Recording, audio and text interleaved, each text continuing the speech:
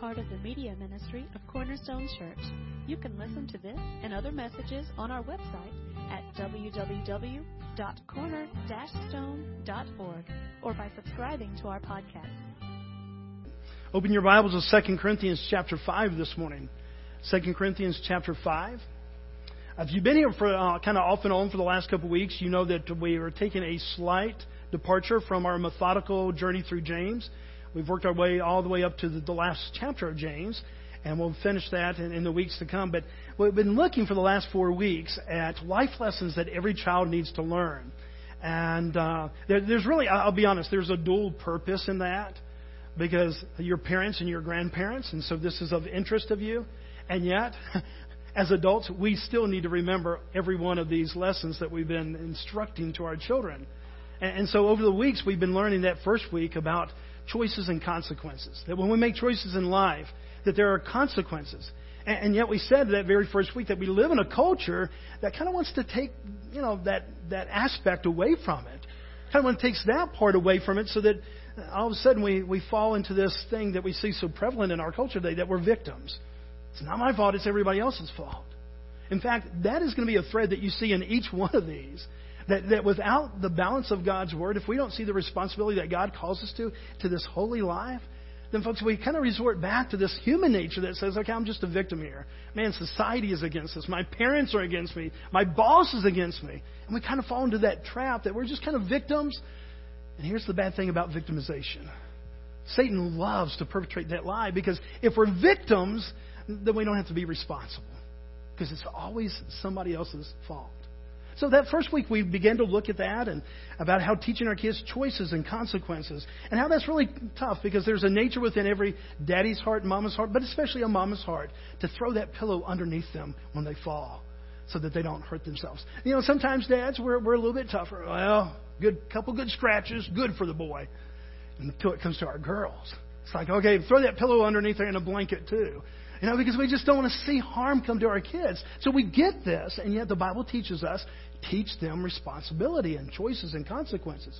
The second week we began to look at how to deal with failure.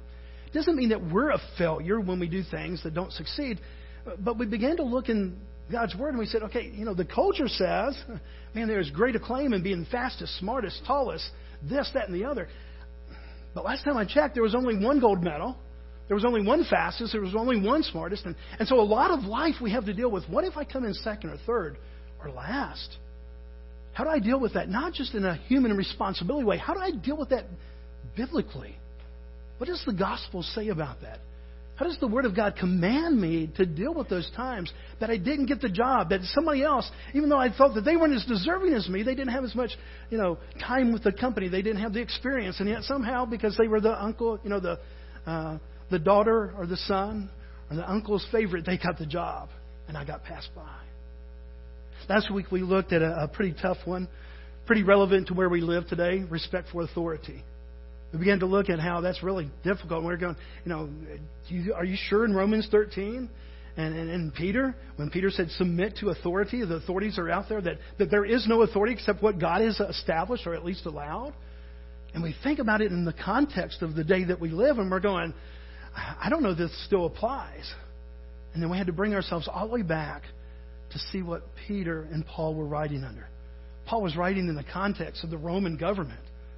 Do I have to remind you how the Jewish people felt about the Roman government?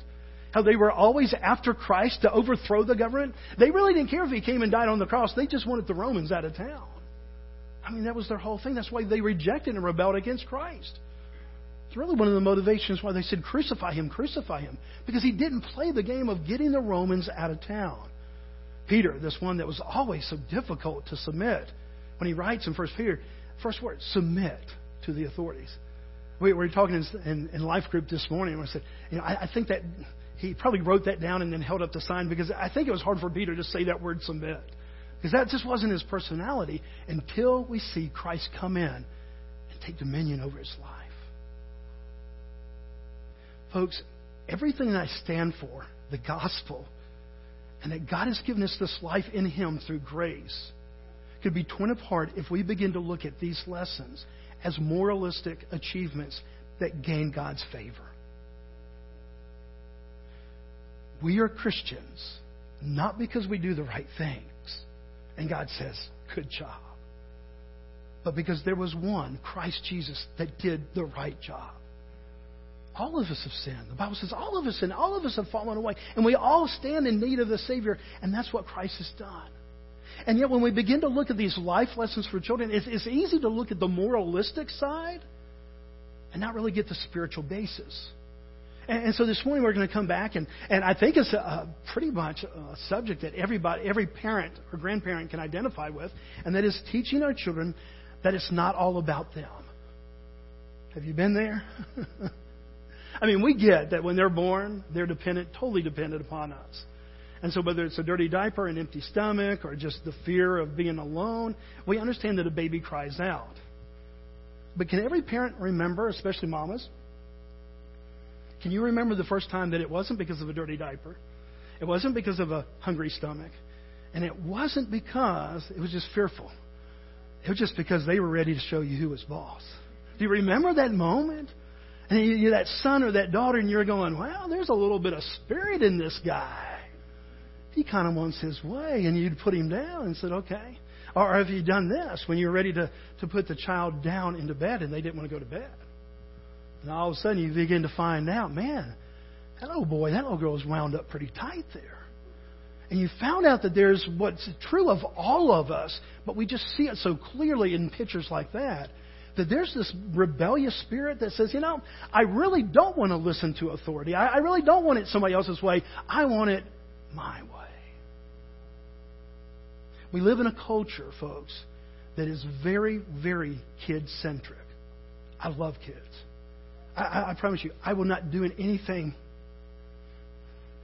today that satisfies my heart than what I just did with Asher. I mean, that's my high for the day. I love kids. And yet we live in a culture that is very kid-centric. And folks, I'm telling you, we are to love our kids. We're certainly to train them up or to do all these things. That goes without saying. But we've got to be very, very careful of giving in to what this natural heartbeat that, hey, man, the whole world revolves around me. Because the last time I checked, it's not healthy. More importantly, it's not biblical. From the very beginning, God cries out that there's one purpose for you and I to be alive. There's one purpose for this creation to exist, and that is for His glory. Everything about you has been created for the glory of God. You're not here just so you can have a happy life and try to live out 80 or 90 or 100 years. I mean, that's great, and that's part of God's blessing that He gives us those things. But you were created with one purpose. Everyone in here. Whether you walk with God or you don't even know God, I promise you were created with one purpose, and that purpose is to bring glory to God. It's really not about me. It's not about you. It really is all about Him. And yet, because of the fall, and we always come back to Genesis chapter 3. God created Adam and Eve, and in that independent spirit, in that spirit of saying, I want it my way, they decided to rebel against God, and in that rebellion came the fall. Sin came into the world. And from that moment on, every one of us have been born with a sin nature. Every one of us have been born with that kind of attitude that, okay, I'm not pleased right now. And every one of our affections, our desires kind of point to self-satisfaction. I'm not saying that we live that out 24/7. Certainly we can be kind to others and we can serve others and we can do that. Even lost people, the people that don't know Christ, can learn to love other people and help other people. I'm not saying that just because of Christians that all of a sudden we change our gear. I'm just saying that inward motivation, that core nature. When I wake up first thing in the morning, my default, I believe biblically, your default is pretty much me. Not you, me. You yourself. I don't think you're sitting there in your bed and first saying, oh yeah, it's all about Bobby. Now, actively, the first conscious thought that we can have that day is to say, okay, God, you have bought me with a price. You've given your Son to die in my place. He exchanged my sins for His righteousness. And so, God, I am going to live as best as I can this day. I want to exalt You. I want to bring glory to You. That's why I am in existence, is to bring You glory. And my desire this day is to bring You glory. And so we can live differently than this old nature because of the work of Christ. But how do we teach our kids, whether they have come to know Christ or whether they have not yet come to that point of trusting Christ as their Savior? How do we teach our kids this biblical principle that it's really not all about them, especially in a culture that is probably more kid-centric than ever before? Open your Bibles again, 2 Corinthians chapter 5, verse 14 and 15. As we kind of unfold these two verses, I'll be the first to tell you that Paul was not writing these to parents in child rearing. That wasn't the context of it. Paul was writing this in the context that his ministry was coming under fire. There were a lot of people that said, we don't really know that you're really an apostle. We don't know that you have the authority to teach. We don't really think that you're one of God's chosen to teach us. And so they were kind of throwing these insults. They were kind of not really thinking that he was a valid apostle. And in one way, these words are a response, a defense against that. And yet I think they fit perfectly into what we need to see today. Because it calls for us to die to self. Remember what our vision for 2016, our verse for 2016 is? Mike, I know I'm switching out on you. You just went to that because I said that. But can you put Galatians back on there, Galatians 2:20? Folks, this is what we've been looking at all year long. We've been trying all year long to put this focus on this to be our heartbeat. I've been crucified with Christ. It is no longer I who live, but Christ who lives in me. And the life I now live in the flesh, I live by faith in the Son of God, who loved me and gave Himself for me.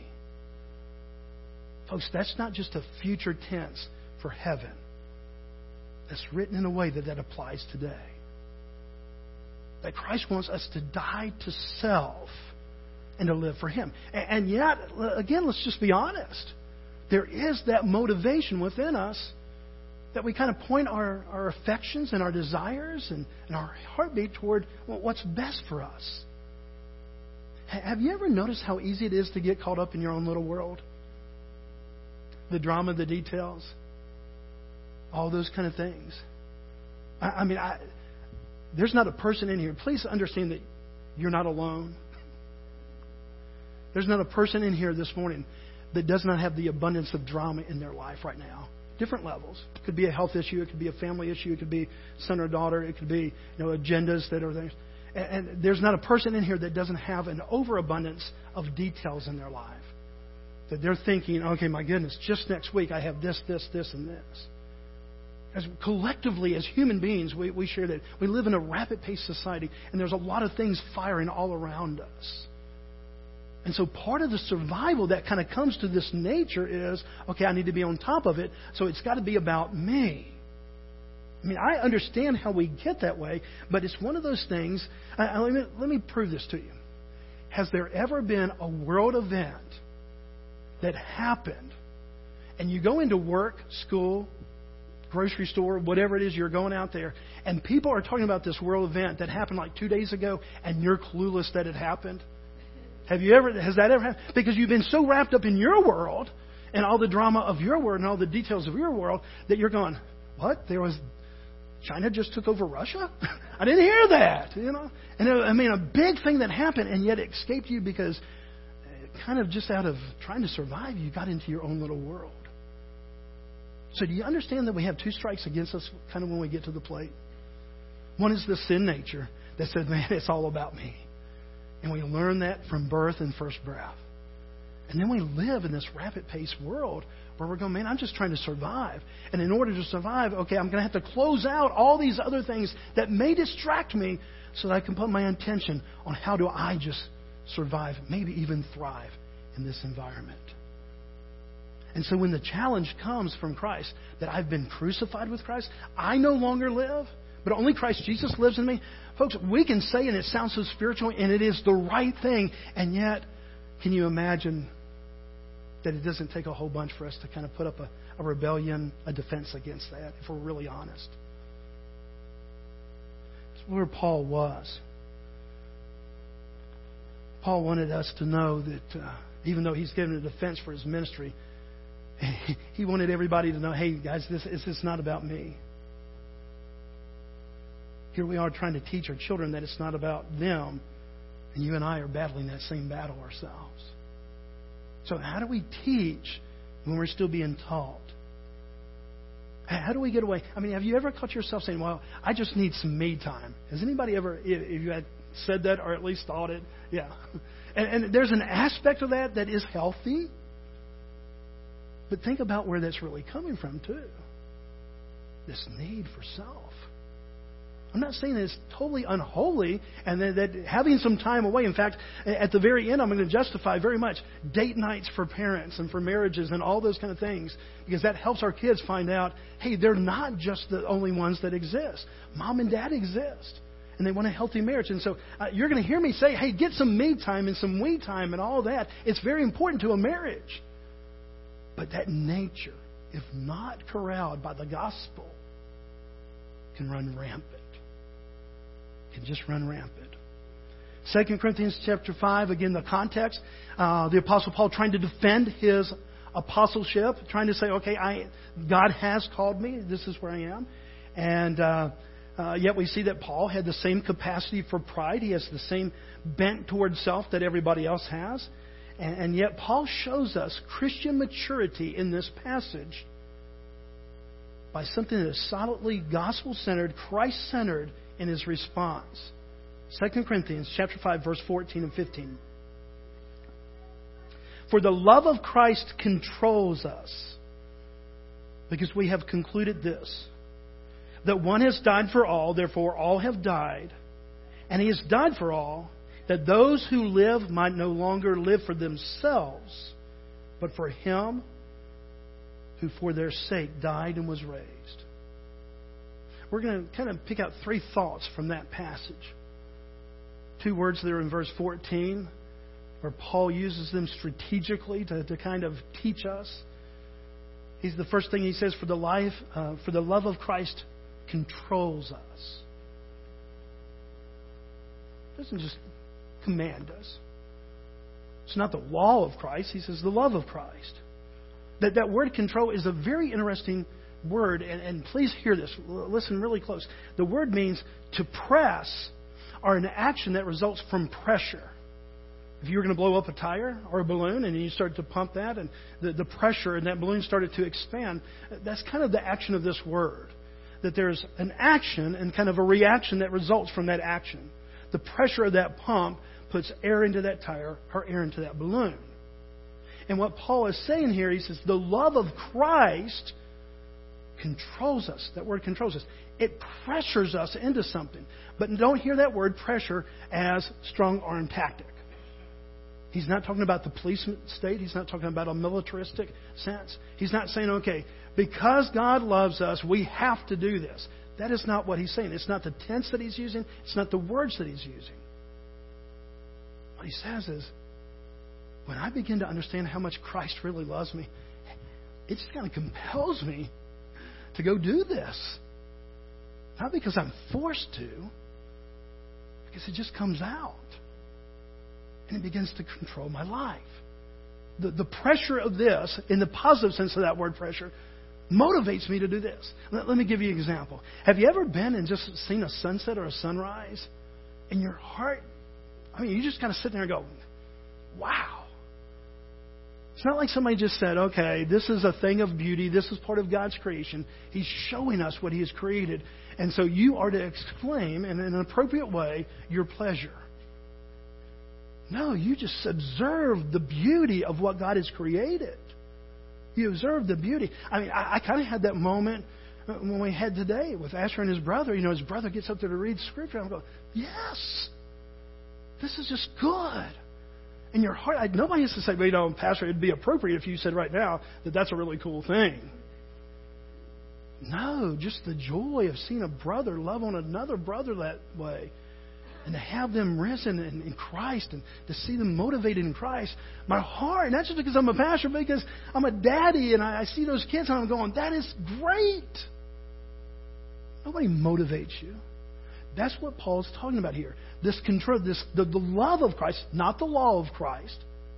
The love of Christ controls us in the sense that it kind of causes this reaction in our life that just makes you happy. I did a wedding yesterday, and part of the wedding asked the question, have you committed yourself to Christ? Have you trusted in Christ as your Lord and Savior? I asked each one, and they both responded yes. And I said, that changes everything. The whole rest of the service is changed because you're not just coming in the eyes of the law. You're not just coming in the eyes of man. You're coming today because as committed Christians, you're committing your lives in this covenant relationship together. It changes everything. And just the joy in their faces as they made that proclamation of their love for one another. Not just a romantic love, even though they had that romantic love. And even though they were just really excited about, man, we're getting married. When this preacher gets done, we're Mr. and Mrs. But the joy of what God had built up in their heart. I mean, you could see it on the faces of all of the ones that were there. Especially the Christians that were kind of sensitive to that and said, man, this is really great. This isn't just another marriage. This isn't just another wedding. This truly is one of those situations where we see the gospel being lived out. That's what Paul says. This is an act of worship, folks, and sometimes spontaneous worship, and not of duty. But there's a second thing that we see in this scripture here. He says, because we have concluded this. Okay? For the love of Christ controls us. It motivates us. It kind of pressures in the positive sense. There's the positive reaction of the love of Christ. We're just kind of compelled to go do this. And he said, why? Because we have concluded this. What has he concluded? That one has died for all. The very gospel message that Christ has died in our place is what kind of prompted this. Now, that may seem like a really simple argument. You might say, well, Bobby, you're not telling me anything that I haven't known. And yet, that one simple thing escapes so many people.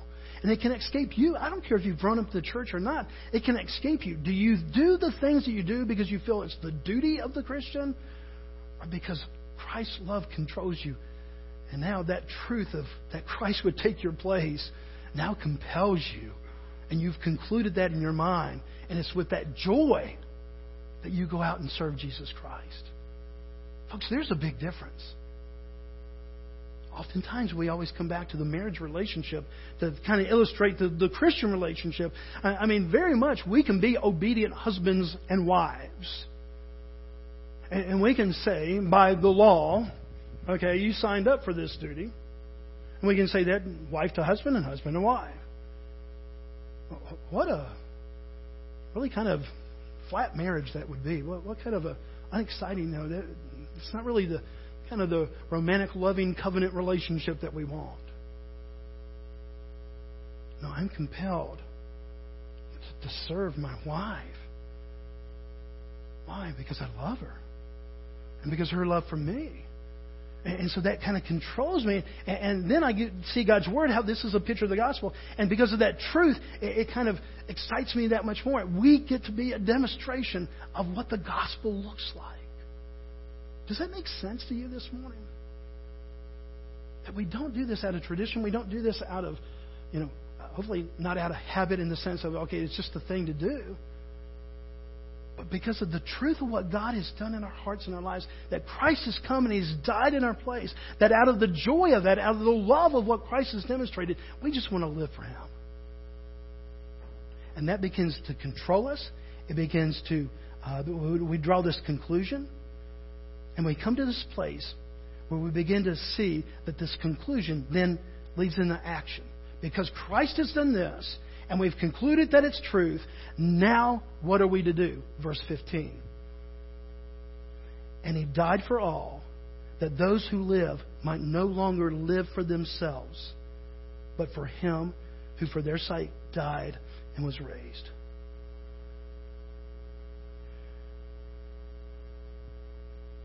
We begin to see in this picture that because of the love of Christ, and we're concluded the truth, that it compels us to go do something. and that is to die to self and to live for others. Folks, that's the only real antidote that the Bible ever gives to the selfishness that is at the core of our nature. It doesn't say, well, you just train them up, you restrict them, you tell them it's not all about them. You spank it out of them. I mean, the Bible would say, don't, spare the rod and you're going to spoil the child. I mean, there's a lot of other things that the Bible says about how we discipline our children. But there's never an answer to this nature that says, I want it my way. There's no other biblical answer that we find anywhere except for the truth that Christ died for us. And that because of His death for us, when we bring that conclusion and we really see that as rock solid theology and truth in our life, it compels us then to die to self. It's the only reason the Bible ever gives. So if we miss that part of it and we think, okay, this is how you're a good person or this is the right thing to do, folks, that energy is only going to last so long. But when we understand, man, Christ has preceded me in this death. I mean, that's why I think it's so important that when we have baptism, that we understand. Is it kind of a symbolic washing away sense? In a way it is. But more so, it's an identity that we have, that Christ died and rose again.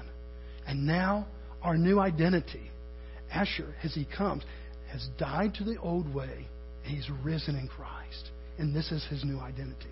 That's what Paul is saying. That this new identity compels us not to put ourselves first. And that's the task and the call as Christian parents, to point our children in this truth. Folks, we have no ability to save our kids. We have no ability to give salvation to our kids. And yet, it is the call of the gospel to every parent, especially Christian parents, for us to point our kids in the direction of the cross and to see their need for Christ. We can't make it happen, but we can do everything we can to point them in that direction. One of my favorite authors is Paul David Tripp. He just writes wonderfully well because he really kind of knows the whole human psyche. He gets humanity, and yet he never leaves the Scripture out. I mean, he's always using the Scripture and the gospel as his guide. And he's just come out with a new book. If you're a parent, young or old, I would encourage you to get it. It's called just simply Parenting. And it is a great book because it really comes back and it kind of gives this instruction about how do we lead our children? How do we kind of point them toward this? Not that we can save our kids, but how can we kind of point them in a direction? And one of the things that he says there is, he said, nothing, in chapter 1, and he talks about the calling of the parent, he says, nothing is more important in your life than being one of God's tools to form the human soul. I mean, you can't save your kids. But nothing, I promise you, you have kids, nothing is more important than God using you as a tool to show them the beauty of the cross. Showing them that the only hope that they have is life in Christ. And one of the first ways that we practically do that, even when they're very young, is to teach them, hey, it's not all about you. That's a tough, counterintuitive, countercultural thought process. Husbands, wives, you don't have to raise hands, you don't have to point, you don't have to smile at one another. Have you ever been on different sides of that fence? One going, well, she doesn't mean it like that. We need to, just be a little bit softer. And maybe this guy going, it's not the school I went to. I went to the school of hard knocks. Got the diploma in the other room. Or sometimes, that's how it kind of falls out for a lot of families, but sometimes it's the other way. Mom's going, let him burn. Let him fall. Scratches and all. Dad's going, no, it'll probably cost too much to you. And so sometimes, even though we want the success of our children, we want them to grow up mature, and especially mature in Jesus Christ, we find division in how we're going to handle even the simple practical things. Let me end today. I want you to know that, folks, your children will not remain without a culture to influence them. There will be a culture to influence them. The biblical call, our church's desire, is that we develop a culture here to point your kids to live for the glory of God. That's why we started a 3-year program of just going through the Scriptures, starting in Genesis and seeing the gospel in every book of the Bible. That's why men and women are back there dedicating their time and their efforts this morning, saying, okay, we want to teach the kids about the glory of God, that it's all about Him. And as we begin to do that, we pray that God will open up their minds, that they will see their need for Christ, that at an early age they would come and confess that Christ is the only way that they can truly have forgiveness in their life. That all sounds so spiritual, but guys, it is spiritual. That's why it sounds spiritual. It really is. I mean, honestly, is the battle in your children's heart, for your children's heart, is it a spiritual battle or is it a cultural battle?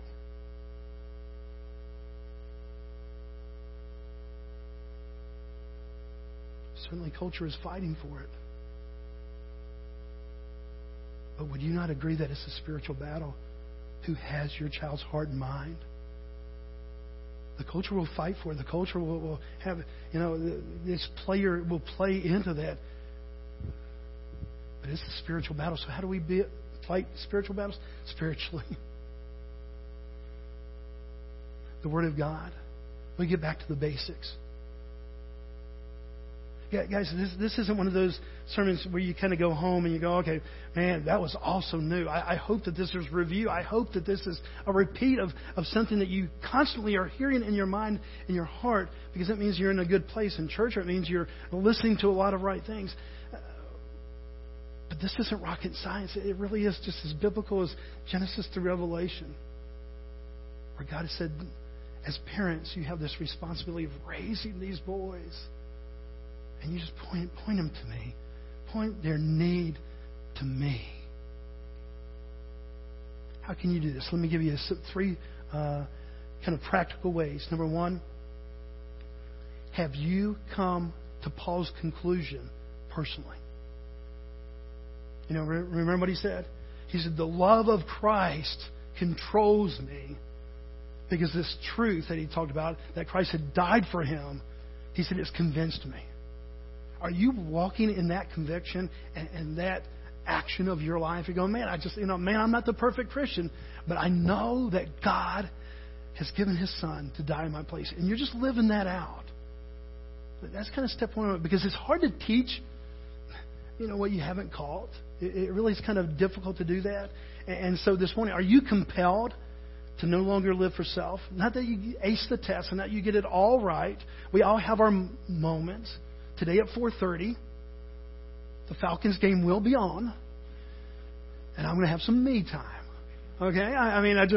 Now if something happens, if you need something, call, and I'll get Jeff to come and Bradley right over, and, man, they will take care of you in a moment. Jeff came in at that moment, of course. Now, are we living it out? The greatest motivation in a child's life is to see something that their parents are passionate about. One of our young families yesterday had a video on Facebook of their little daughter, kind of with the bulldog chant and going for the bulldogs and everything. Now, why did she pick that up? They weren't sitting there, okay, say this, now, bark like a dog now. It didn't say that, no. She sees the passion in her parents' lives for something that they're passionate about. And what does a kid of 1 or 2 or 3 do? They just become passionate about that.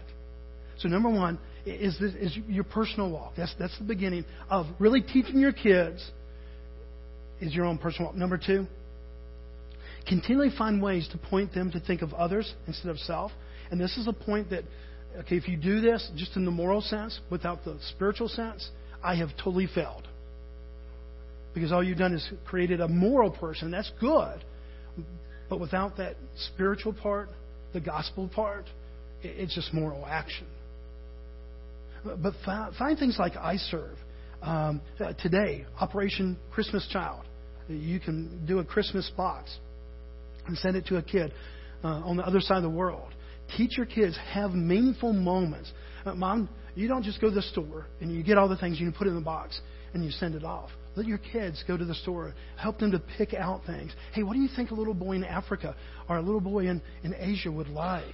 And let them put that in there. And let them really get in their mindset why they're doing this and participate. Teach them respect for authority, like we said last week. That's part of this whole thinking of others instead of sense. And simple things like respect at a restaurant. That waiter or waitress, yes, their job is to serve you, but you show them respect. You know, if you treat them like the hired servant, your kids learn that. All of a sudden, well, my glass is empty. I haven't had tea in a long time. They learn that. That's just the girl. That's just the guy trying to get through school, trying to feed their family. We show respect to people. I mean, I've been irritated with the empty glass before, you know, and it's like, okay, where's the waitress? But as we, you know, those are just simple learning times, guys. That's real life times when we're teaching our kids, this world isn't all about you. Last thing, actively direct them from being the center of everything. Strongly endorse date nights for spouses. I mean, my girls are here today, so they can, I won't embarrass you, but Carly and I would always take a trip, whether it's just a couple days or maybe 5 days or even a week. We would try to do that once a year. And when they got old enough to know that we were going to this really nice place or going on a cruise or something like this, and they wanted to go. And it really was those first couple times, well, maybe every time, we kind of had to explain, no, this is time for Mom and I. And you might think, well, what's the significance? It's showing them they are important. We love them. We take very seriously our job of training them up. But they're not the center of everything. And it's really easy to fall into that, guys. Especially if you're young parents, it is so easy to fall into that. Why? Because you love your kids. Because they're high demand. Because of all these different things. Yes, I realize the truth of all that. But I promise you, one of the greatest gifts that you can give them is a Christ-centered marriage and an equipped marriage. And if you give them that, a happy model there of husband and wife, then they will learn a couple things. Number one, they will learn that they're not the center of attention every single moment, 24/7. And they will learn also then how to raise their children. It just kind of trickles down like that. Date nights with siblings. I don't know why y'all just both happen to be here, but I do remember I would have breakfast sometimes with my oldest daughter. And you probably don't even remember this, Bethany, but you didn't like that too much. That Ashley and I were having breakfast, even though we would go have our breakfast at another time. And but I think that's important. If you have multiple children, do things together with their children, but a real practical way of just teaching them that, okay, you're not the center of everything every moment of the day, is have date night with one and then date night with the other one, or breakfast or something like that. Does that make sense? It seems so little, but guys, what we're doing is practicing really that what the Bible tells us from the very beginning. It's really not all about us. It's all about Him. Spiritual foundation, practical application of teaching our kids that need for Christ. And the only antidote that the Bible has ever given is the one that Paul said. Until he came to that convincing in his heart and mind. And then the love of Christ compelled him and controlled him. He said, without that, I'm not willing to die myself. I want to fight for myself. But when I understand what Christ has done for me, I'm willing to die for self so that He can live for me for His glory. Let's pray together. Father, we love You. We thank You. Father, this death to self, we talked about it all year in different applications. Now, Father, we see it in the role of parenting, how easy it is for us to become so kid-centric. Father, that's not evil, but it may not be healthy. Father, in certain cases, it's just not going to be biblical. And Father, as much as we think that maybe we're showing great love to our kids, Father, perhaps we're not really balancing them and preparing them, Father, for the realities of life. So, Father, today, will You help us to make those tough decisions? Will You help us to have the wisdom to know how to totally love our kids, how to totally involve ourselves in their maturing and their growing, and yet, Father, teach them even the difficult lessons. Father, I pray for the parents in here today. I really cannot think of a time in history that I've seen that culture puts so much emphasis and kind of just being kid-centric. And Father, I'm not trying to be mean or judgmental, but Father, you said the parents are to lead the house. And Father, when we get in these situations and the lines of the authority and all that is kind of great, Father, we're just in violation of what you have prescribed for us that brings about a good life, a healthy life, a godly life. So, Father, I pray for parents today. Give them wisdom. Give them practical measures of how to instruct their children here. But, Father, most and foremost, I pray that they would understand what Paul was talking about. That when he said that your love, the love of Christ, controlled his life, that, Father, that we would really begin to get that. That, Father, we would really understand what it is to have a life controlled by this grace that you have given us, this wonderful gift that you've given us, that you would give your only Son to die in our place so that we might have life. Father, teach us. Teach us these important lessons. And Father, help it to all start and stay at the foot of the cross. Help us to run after you passionately today, Father. Help us to fulfill why we were created. That, Father, this very day, that we will give you glory because you are so deserving of glory and honor. We love you and we thank you. Now, during this decision time, Father, we end with this song as a confession of our heart, as a profession of the truth that we've seen in your word this day. We love you and we thank you. So we pray this in Christ's name. Amen.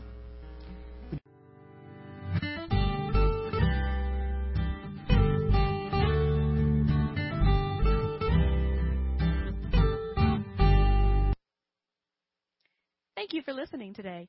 We hope this message was a blessing to you. To learn more about our church or our media ministry, you can visit us online at www.corner-stone.org or find us on Facebook.